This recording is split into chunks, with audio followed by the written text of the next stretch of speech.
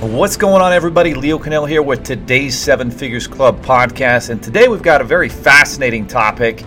Over the weekend, I was digging deep for an unbelievable documentary that would teach me something valuable about business and startups and entrepreneurship.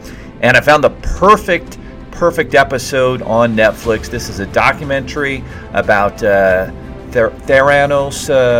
Theranos, however you say that name, and their founder, Elizabeth Holmes, who's a very fascinating story. So we're going to dive into that, and we're going to talk about why Theranos founder Elizabeth Holmes went from $9 billion, was what her company Theranos was valuated at, all the way to nothing. And now she's got criminal proceedings going against her, and there were a lot of things she could have done to fix that. I'm going to talk about how I had my own Theranos moment, which nearly cost me everything.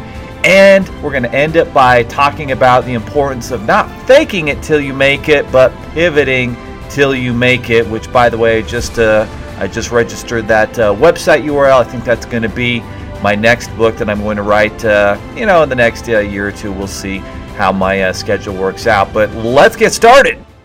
There are over 32 million businesses in the U.S., and over 90% of them will never break seven figures in annual sales. So how do we as entrepreneurs or aspiring entrepreneurs break into that seven figures club? This podcast will relentlessly share the secrets, strategies, and tactics I've used to create 3 multi-seven figures businesses and bring in even more successful entrepreneurs than me to share their inspirational stories and tactics to success. You can create your dream business and life right now. So buckle up and let's go. All right, so I hope you guys are having an amazing end to 2020. Bringing energy, bringing enthusiasm, finishing strong, not being like so much of the population that pretty much check out from Thanksgiving, Tuesday, Wednesday before Thanksgiving, they check out and they don't get back until the second week of January, and then it takes them so much time to get back into the swing of things, momentum. I know, because I used to do that myself, which is a shameful thing to admit, but I must be real and authentic. That's how I was running my life back then. It's certainly not how I run it now. So let's talk about Theranos. So again, it's the weekend, and I don't like to just watch mindless television. I mean, there's some great shows out there, great shows out there, a lot of different types. You've got, your Game of Thrones. You've got, some of the old goodies, 24, Lost, some really amazing shows. Outlander's a great show to check out if you have not seen that. Of course, there's amazing movies out there, but documentaries that are done right can be downright fascinating, and you can learn so much about what you care about. And so I care about entrepreneurship. I care about helping you as an aspiring entrepreneur, or you've got your own startup, or maybe you're even one of our funding partners trying to build your own funding empire. Regardless of what you're doing, you're looking for guidance, you're looking for tips and seven-figure secrets that can help you along the way so you can join that seven figures club, get your business over 7 figures a year in income, and then eventually, hopefully, even your personal income above 7 figures. But first, you got to get the business over 7 figures to join that 7 figures club. So Elizabeth Holmes is this unique individual, and the funniest thing is you look at her face, and she's got a good-looking face, blonde hair, these piercing, crazy, almost insane, psychotic, blue, almost purple type eyes. Again, I'm colorblind, but I'm pretty sure that's what the color was. And then she's got this really unique voice that comes out that's almost a little bit masculine when she talks. But she is a genius. There is no doubt about it. She gets, as she's growing up, she doesn't have friends. Her friends are books. She's extremely well read. She studied everything that Steve Jobs did in building up Apple. And so in the early 2000s, she begins to go to school to Stanford. And like a lot of amazing entrepreneurs who launched their careers from their Stanford dormitory, like that's pretty much what she does. And she eventually, talks to some very successful Stanford professors who actually are one of the few college professor types out there who have run businesses, who have built, massive successful businesses, or at least been, a very important part of that, and participated in exits where a company they participate in, they get some stocks, some ownership, some shares, the company goes public, and those professors make a ton of money. They're kind of in the right spot, but they are very bright and very smart and very different from about 99% of the college professors across the country. My youngest brother, Teddy, actually is going to Stanford. He's a genius, got a perfect score on the ACT test that, they used to look at. I think they still do to get into college. But so there Elizabeth is, and she's looking for, that really impactful business solution that can make a big impact on the planet, on the world, that she can be remembered for, that she can help a lot of people. So she's got these grandiose ideas, this big, euphoric type, trying to create an amazing product that changes the world for the better. Like a Steve Jobs who wants to ding the universe, and certainly Apple is the largest company by market share in the world. They have billions and billions of dollars of cash just sitting there because they've done so well, and their products have changed and improved lives. There's no doubt about it. So Elizabeth Holmes is thinking, well, what's the right product for me? What's the right industry? Where can I have a big impact? And she starts to focus in on the medical industry, on the health industry. And so she's checking it out. She's like, what can I do? And she notices that for the last several decades, blood tests, which are so important, the right blood test can let you know, can be an early diagnosis of cancer, of heart disease, of these diseases that absolutely kill our population, at higher rates than COVID-19, if you can believe that. And so she's studying this, and she realizes, why is it so damn difficult to get a blood test? And not only why is it so difficult and time-consuming and expensive? I mean, it could be $1,000, $2,000 for the right types of blood tests to find out, what's going on with your body. Do you have cancers in it? Do you got heart diseases? Are you susceptible for stroke? Are there different diagnoses that can help you to avoid future illnesses that could kill yourself? And the story, because every great entrepreneur, and if you don't have a great story, it's about damn time you got one. My story for business funding is that I was looking for how can I figure out to get business funding for myself, and I finally cracked the code, and then, I'm going to help some friends and family, help them out to get funding. And then I see, wow, there's this big need to help startups to be able to get funding that doesn't involve them giving up equity in their company that they can qualify for, by having good credit or verifiable income, and they can get 0% credit lines to grow and launch your business. And my goal from, being bankrupt to building multi-seven-figures businesses, that's my story, right? And Elizabeth Holmes' story is extremely powerful. And she has this thing down. It's a tearjerker. She tells it all over the world, and she builds this amazing boardroom of incredibly famous and powerful men who are military leaders, who are government leaders. I mean, Secretary of State, when you think of the Secretary of States that are most famous in the world, you think of the Henry Kissingers. He's on her board at Theranos. And so her story goes something like this. It talks about she's a kid and she remembers her uncle, and she loved her uncle. He was a great man who, meant a lot to her, who helped a lot of people, and he died very young because he got, I believe it was a type of cancer, and he died very young. And had he gotten the right blood tests, they would have been able to discover, the irregularities and find out that he had cancer, and could have had an early diagnosis and significantly greater odds to be able to save his life. And so that's her story.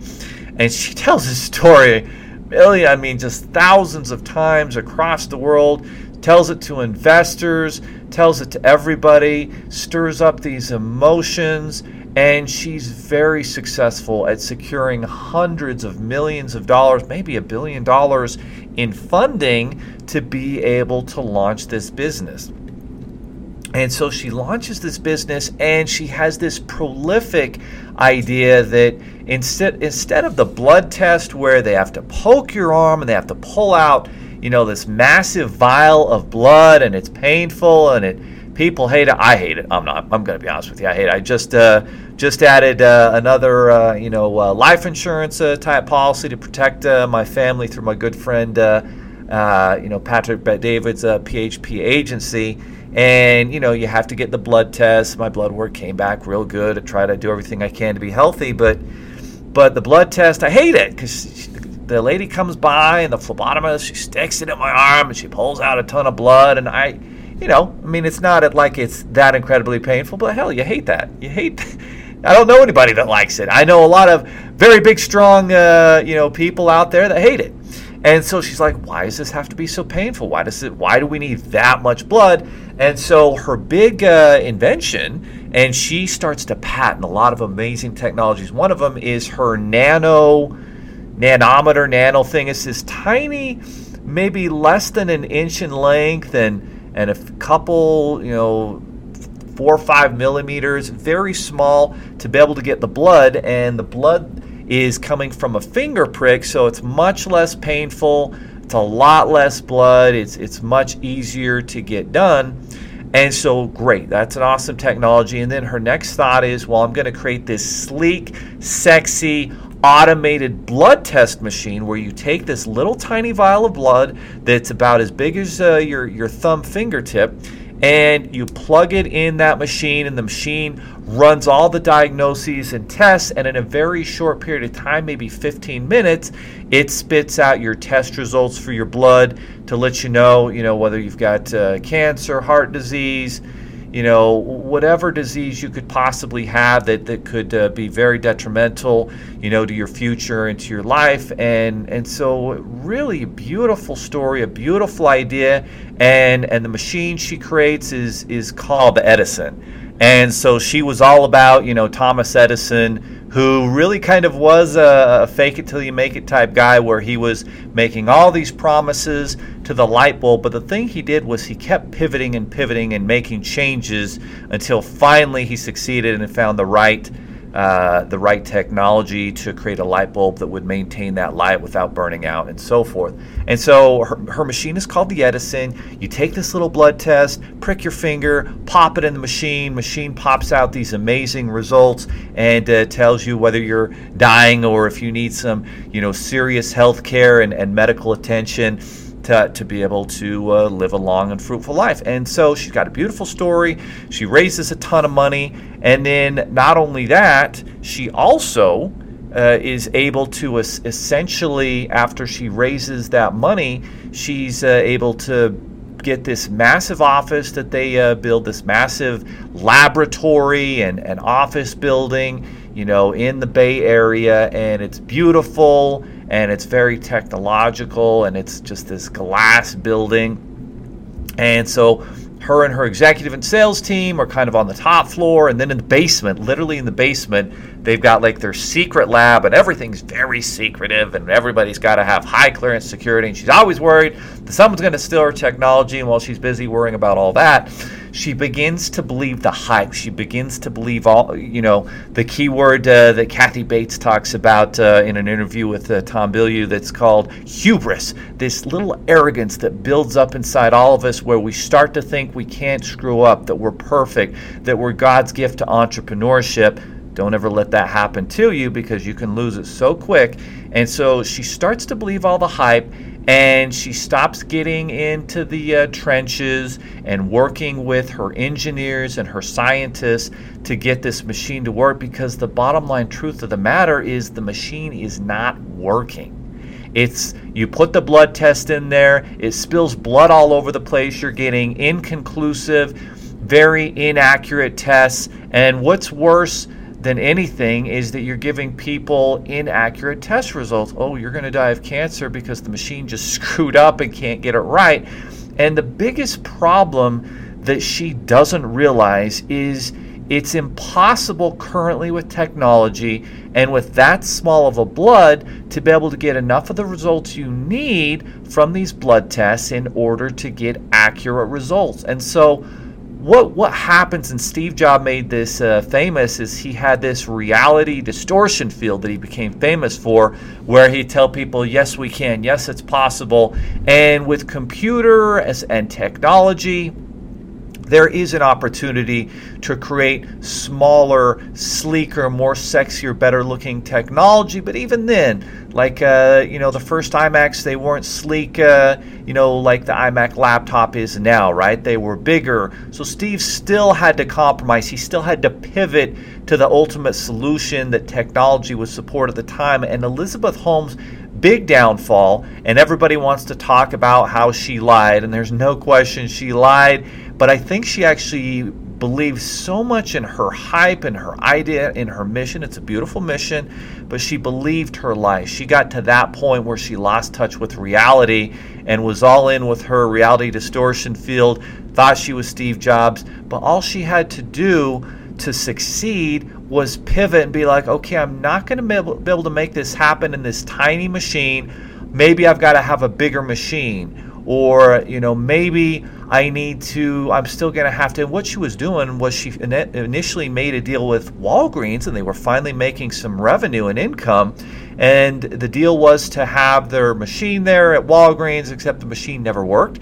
So they actually were doing pretty much, they were doing old school, where they were getting a vial of blood and getting people's test results back, and people went in there thinking they were going to get their finger pricked, and they actually ended up, getting a big vial of blood and doing it kind of the old-fashioned way and using some of the testing equipment that some of the big companies like Siemens would create. So they weren't even using their own equipment. So it really was kind of a facade of bullshit, that she had this amazing thing, but she was really doing it the old way. And eventually Walgreens drops their partnership, and the funding dries up. Theranos is bankrupt. It's done. All of her staff are gone, and now she's being, taken to court in a few months for criminal proceedings, for wire fraud, for all the stuff that happens when you lie to investors and the buck, everything comes down on you. And so, but the key thing here that she fails at is she just needed to make, incremental improvements. If she had just made incremental improvements, as awesome as her story was, as intelligent as she was, as inspiring a leader as she was, she could have easily taken market share from the two biggest companies that own the majority of that market, where nothing had changed for decades. She could have disrupted the shit out of those companies and dominated and built a multi-billion-dollar brand, gone public. I mean, well, I guess she did actually, I think, go public with it. But, I mean, she could have pivoted. They could have found the solutions her team was telling her, and she wouldn't listen. So that, my friends, is the biggest seven figures club secret here. Pivot. Something's not working. Listen to the market. It's going to tell you what you need. If your product and technology that you're working on, you keep working on it, it's not working, well, what version of it can you pivot and create that's an incremental improvement from the competition that you can push, that you can bring sales and profits and build your team with and have culture? Those are the things you have to do. You have to be able to put your ego aside, make those pivots, and sometimes it's a completely different business model. Sometimes something is completely different. The way our business is today is 360 degrees different than it was a year ago. A year ago, I was going all in with our identity insured, our soft pull credit, our partnership with Experian to help people to protect and monitor their credit and educate them. And I thought that was going to be the thing. And a year later, we fast forward. Yes, that's part of what we do. But the real focus is how can we, fund more clients with our funding marketplace? How can we have more educate and empower our funding partners to be able to make more money, help more business owners, which at the end of the day helps us too? How can we empower them? And we created software. We created a platform to do that. But I had to pivot quickly because what I was doing wasn't working how I thought it was going to, and I had to put my ego aside and listen to my team who was telling me what was happening, listen to the market, and build that out, and it's made all the difference. And now we're poised to 5x, 10x our business over the next 12 months, and I had to put my ego aside to make those pivots. So don't fake it till you make it, but pivot till you make it.